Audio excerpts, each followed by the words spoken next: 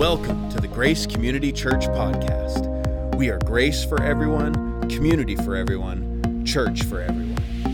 We hope that as you listen to the message from this past Sunday, that your heart is encouraged and you find yourself being drawn to Jesus wherever you're tuning in from. We are so grateful that you've joined us and pray that you'll be blessed as you listen to this week's message.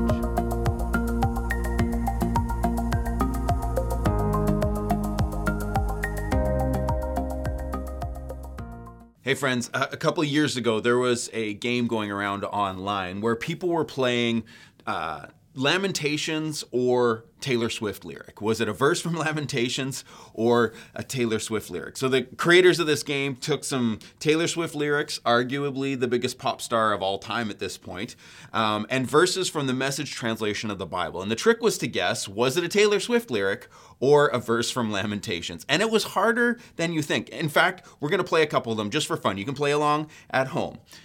I remember it all. Oh, how well I remember the feeling of hitting the bottom. Taylor Swift or Lamentations? Your guess? Lamentations. I weep buckets of tears, and not a soul within miles around cares. Is that Swiftie or is it Lamentations? Lamentations. Did you have to do this? I was thinking you could be trusted. Okay, that one's Taylor Swift. Maybe a couple more. We've been to hell and back. We've nowhere to turn, nowhere to go. Lamentations. See the vultures circling dark clouds. Love's a fragile little flame. It could burn out. Tay-Tay, that's Taylor Swift. Well done. But it was harder than you think, I imagine, because both Taylor Swift and Lamentations are pure poetry. And we're going to dig into that in just a minute. I speak of lament today because we have entered the sacred season of Lent, those 40 days that prepare us for Good Friday and Easter Sunday. And for centuries, the church has marked off these days for repentance and reflection. And for centuries, the book of Lamentations has been a companion for the church as they navigate this season. But Lamentations is not a very fashionable book. In fact, I would venture to guess that many of you have not read it devotionally in the last little while and are tempted to skip over it if you can even find it in your Old Testament, because it feels like it's from a completely different space and time, and that's because it is. And while the heartache that's described in the poetry of Lamentations is in many ways specific to the story of the people of Israel and the fall of Jerusalem, it does have much to show us about our own sin and shame. It has much to teach us about processing our own suffering and pain. One of the things that those of us who call ourselves followers of Jesus, those of us who are people of the resurrection, people who have the hope of heaven, maybe have not learned to do very well, or at least not as well as some of our Jewish brothers and sisters, is lament. We tend to cover up our pain by talking about victory and overcoming. And this season is meant to help us kind of step away from some of that language, at least for a bit, to prepare ourselves more for Good Friday instead of jumping straight to Easter Sunday. We wrestle with our grief. We process our pain and our suffering. And we slow down enough to look into the fact that from dust we've been made, and to dust we will return. We need to learn the language of lament. Now, I'm going to do my best to not have this whole season be just like a Debbie Downer. I hope that each Sunday as we dig into Lamentations, that there's still some light, that there's still some hope in the midst of some of the hard things that we're going to get into. But I also don't want to gloss over the fact that we all of us experience pain and suffering. And part of getting through it, part of seeing our faith strengthened in the midst of it, is actually admitting and walking through our pain. It's not glossing over. It's not setting it aside. It's feeling all of the feelings. It's getting into those dark places and those hard things. A church or a theology that refuses to acknowledge our suffering will either cause people to hide their pain, painting on the I'm fine, everything's fine face when we come into church, or it'll cause those who are hurting to just limp back out of the church, having found no help or healing in our midst. And I don't want that. And I don't think that God wants that either. There's an element of this season that demands that we get in touch with those things that bring sorrow and heartache into our lives. And lament gives us language to process those things. And so we're getting into a Lamentations-style Lent today. And the Bible has a few other places, like the Psalms, where we hear this language of lament. Lament is a passionate expression of grief or sorrow. It's the sense of loss over what might have been or grief of what has happened. It's a railing against the pain that we feel. It's calling out for someone to see it, to feel it with us, to deliver us from it. It's pouring out our grief and sorrow. And the book of Lamentations is like 5 straight chapters of unfiltered, unedited, unadulterated lament. And so a couple of things to note before we dive into this short book. Number 1, buckle up. It's a short book, but boy is it dark. It is graphic. There are moments in this book that would be rated R if it was made into a movie. And I know that might seem weird to say about a book of the Bible, but there are reasons why this book doesn't get the regular coverage on Sunday morning sermon series. I consider this a bit of a trigger warning. I'm going to do my best to give you a heads up in the moment when we hit some of those darker or more difficult passages. But if you're reading this along on your own, you're going to come across some disturbing things in the book of Lamentations. So number 1, buckle up. That's kind of the point of this book, though. This book is meant to plunge the depths of our despair. It's to wrestle with our suffering and pain. It's to wrestle with our shame. And the book was written in the wake of the destruction of the great city. And it wasn't just that the city had been destroyed. This was a symbol that God had abandoned his people. It was the final proof. He hadn't really, but that was how the people felt when they had been brought into the promised land. The nation of Israel had been separated into 2 kingdoms years before this happened. And the northern kingdom, which was often referred to simply as Israel, with Judah in the south, they'd been taken into captivity by the Babylonians years earlier. And so the southern kingdom, who had remained faithful to God maybe a little bit better or a little bit longer, was meant to heed some of the warnings that had happened to their brothers and sisters in the north. They were supposed to learn from their neighbors' mistakes, but sadly, they followed in their wicked ways. And in 586 BC, the Assyrians destroyed the city. They tore down every stone of the great temple. They carried the people into exile. The people were no longer in the land that they had been promised. They were no longer able to worship in the great temple where God's presence dwelled. The people had been forsaken. They'd been punished. They had been brought low. And so the poet writes from that place of despair.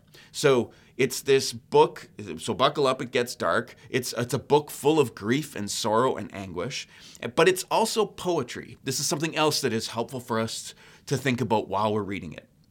We are reading poetry. It's a poetry or a poem of lament, and it's a beautifully crafted poem. It's not obvious in our English translation, but if you look in your Bible, if you have a physical copy, you may notice that like chapter 1 has 22 verses, chapter 2 has 22 verses, chapter 3 has 66, which is 3 times 22, and then chapter 4 and 5 both have 22. That's because the Hebrew alphabet is made up of 22 letters, and each verse begins with a letter of the Hebrew alphabet. So this is a poem that is actually an acrostic. And so you'll notice that chapters 1, 2, 4, and 5 all have the 22 verses. So this is sort of like an A to Z of suffering. The poet has crafted this, maybe helping bring some order to the chaos that we experience in our grief to help us process. But it is a very beautifully crafted poem. And like all good poetry, there's all sorts of symbolism and allegory, metaphor, hyperbole. There's imagery that's meant to evoke emotion. And so we're meant to feel big things when we read this. It's meant to disrupt us. It's meant to disturb. So allow the words to do that. Allow this poetry of lament to move you. I say poet, and I don't name an author because we're not entirely sure of who the author is of Lamentations. Some claim that it was Jeremiah the prophet. And it fits with the timeline. He lived at the same time as the destruction and exile. But there's many reasons from the text that would indicate it probably wasn't Jeremiah. And it doesn't really matter if it was or it wasn't. It doesn't matter who wrote this masterpiece. It's clear that it's been given to us, and it's given voice to the suffering of God's people, not only in that time, but for all time. That we now have this book that we can tap into some of those feelings that we have when we suffer. Help us process our suffering in ways that help us continue to call out on God. So with that like preamble, those little caveats, that little introduction, let's begin our Lamentations style Lent. Come with me, basically to the middle of your Bible, right after Jeremiah, right before Ezekiel, where we get into the poem. Lamentations 1, we read, "How deserted lies the city, once so full of people. How like a widow is she, who once was great among the nations. She who was queen among the provinces has now become a slave. Bitterly she weeps at night. Tears are on her cheeks. Among all her lovers there is no one to comfort her. All her friends have betrayed her. They have become her enemies. After affliction and harsh labor, Judah has gone into exile. She dwells among the nations. She finds no resting place. All who pursue her have overtaken her in the midst of her distress. The roads to Zion mourn, for no one comes to her appointed festivals. All her gateways are desolate. Her priests groan, her young women grieve, and she is in bitter anguish. Her foes have become her masters. Her enemies are at ease. The Lord has brought her grief because of her many sins. Her children have gone into exile, captive before the foe. All the splendor has departed from daughter Zion. Her princes are like deer that find no pasture. In weakness they have fled before the pursuer." The very first word of this poem sets the tone for the whole book. How deserted. And that word "how" it's not just a like simple like inquiry for information. It's a cry of disbelief. It's the same word that starts chapter 2 and chapter 4. There's an exclamation of grief in that word, sort of like, how on earth is this happening? Or how long will this last? Or how is it possible that this is where we are? You know, when you ask those questions and you're incredulous, you can't believe that it's as bad as it is. How the mighty have fallen. It's that sort of how desolate, how deserted. This once great city, this symbol of God's very presence with his people, this thing that was teeming with life is now desolate. It's empty and lifeless. How like a widow is she. She who was once a queen is now a slave. The author of the poem personifies the city of Jerusalem that lies in ruin and the people that have been taken into exile. The Babylons had laid waste to this once great city, and they left nothing standing. They decimated everything. History tells us that it was like systematically destroyed by fire. And those who hadn't fled into the surrounding countryside were either killed or taken captive. They were made slaves. Those who were the children of the promise, those who had been delivered from Egypt, were now enslaved once again. They had been orphaned. But why? Now, we catch a hint in verse 2. Among all her lovers, there is no one. All her friends have become her enemies. This is not some faithful widow. This is an unfaithful partner whose infidelity has left her alone. And if it wasn't clear enough that it was because of her unfaithfulness that she's in the situation she's in, it's really clear in verse 5. The Lord has brought her grief because of her many sins. So remember, it's poetry. We're not talking about a physical woman here. We're talking about the people of Israel. We're talking about the great city. We're talking about the kingdom of Judah, that they have been unfaithful to their God, that they have been, because of their many sins, this is the consequences of their actions. It's not that God has abandoned the city. He is present, actually, in a pretty terrifying way. He's brought upon the city the consequences of their sins. The wrath of God has been poured out. They had for years turned their backs on the covenant. They've worshipped other gods. They've defiled the feasts and festivals.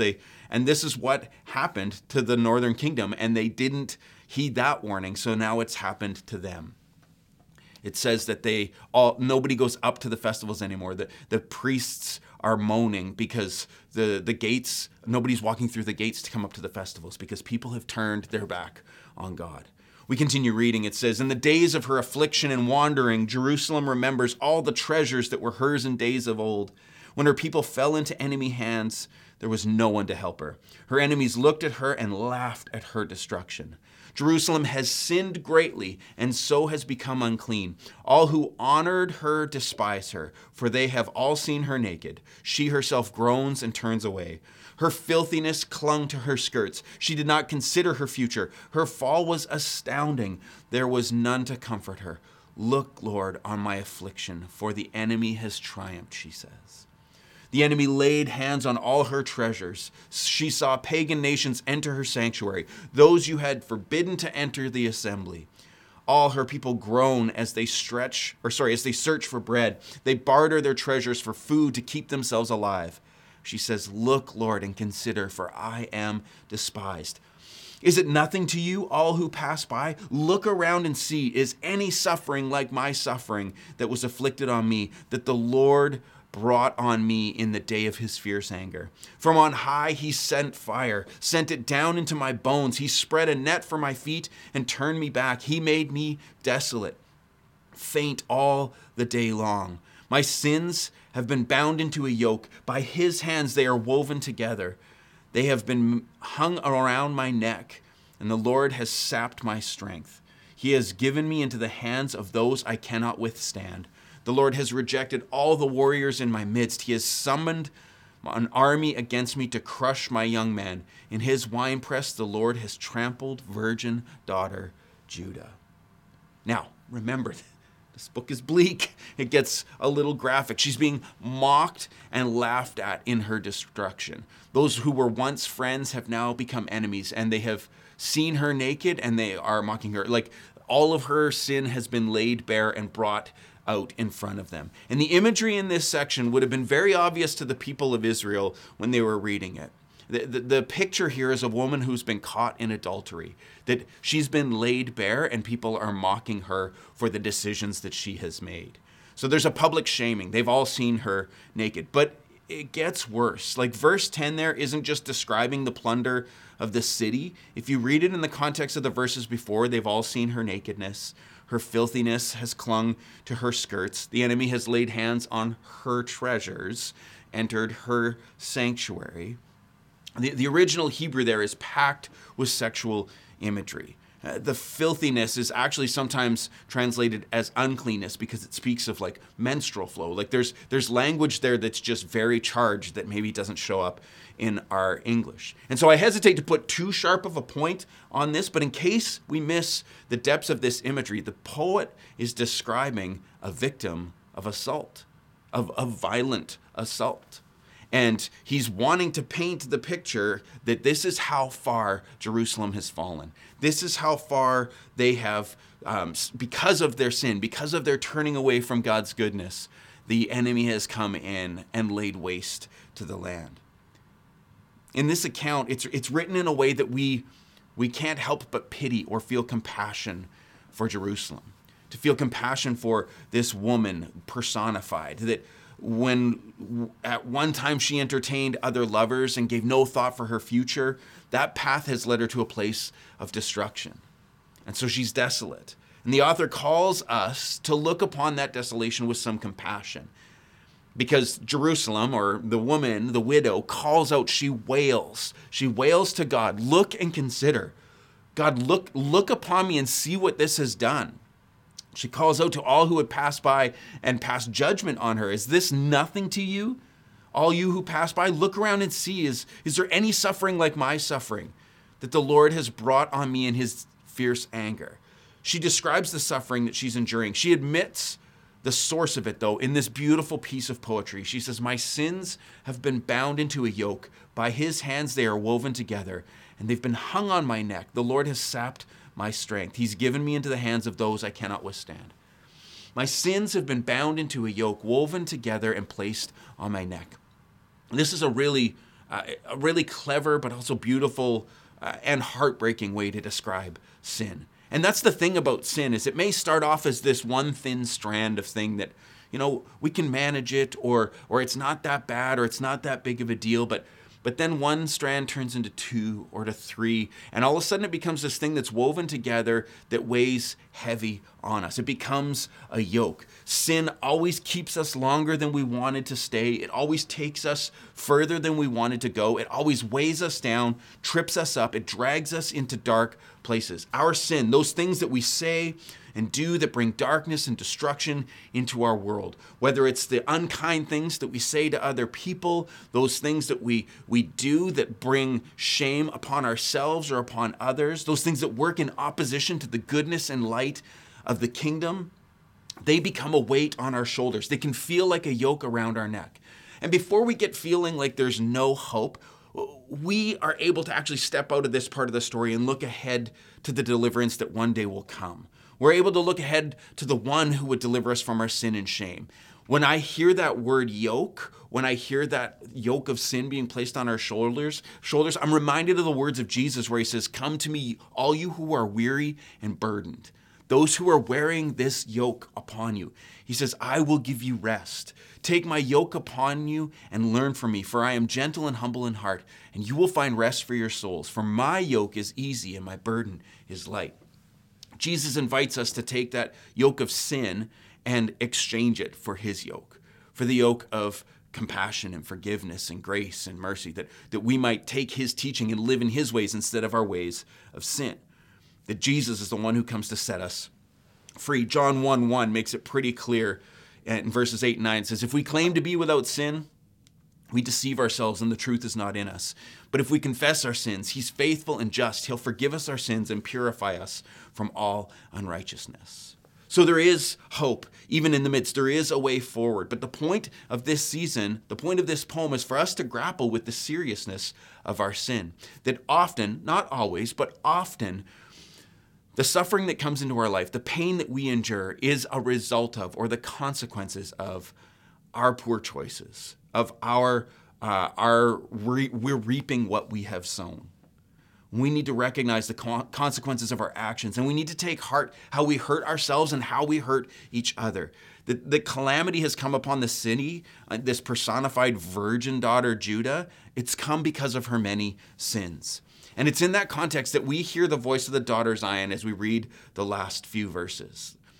She says, "This is why I weep, and my eyes overflow with tears. No one is near to comfort me, no one to restore my spirit. My children are destitute because the enemy has prevailed." Zion stretches out her hands, but there is no one to comfort her. The Lord has decreed for Jacob that his neighbors became his foes. Jerusalem has become an unclean thing among them. The Lord is righteous, yet I rebelled against his command. Listen, all you peoples, look at my suffering. My young men and young women have gone into exile. I called to my allies, but they betrayed me. My priests and my elders perished in the city while they searched for food to keep themselves alive. See, Lord, how distressed I am. I am in torment within, and in my heart I am disturbed, for I have been most rebellious. Outside the sword bereaves, inside there is only death. People have heard my groaning, but there is no one to comfort me. All my enemies have heard of my distress. They rejoice at what you have done. May you bring the day you have announced so that they may become like me. Let all their wickedness come before you. Deal with them as you have dealt with me because of all my sins. My groans are many and my heart is faint. I told you we got to buckle up because this is bleak, right? This chapter doesn't end on a high note. There's no resolution. There's no God coming to save yet. If we didn't jump ahead to some of the New Testament and the promise of Jesus, we'd be sitting in this place where it's like, we are broken. There is no one to comfort us. And I want to be careful not to leave you in a place of total despair. But I think it's important for us to feel and hear some of these hard things. I want us to be careful about jumping right to Easter and resurrection. Because we've all had times where we have felt alone, where there is no one to comfort us. That phrase pops up 5 or 6 times in just 22 verses. No help, no comfort. I am in distress. We have maybe felt faint all the day. We have had our eyes overflowing with tears. We've been distressed, in torment, disturbed.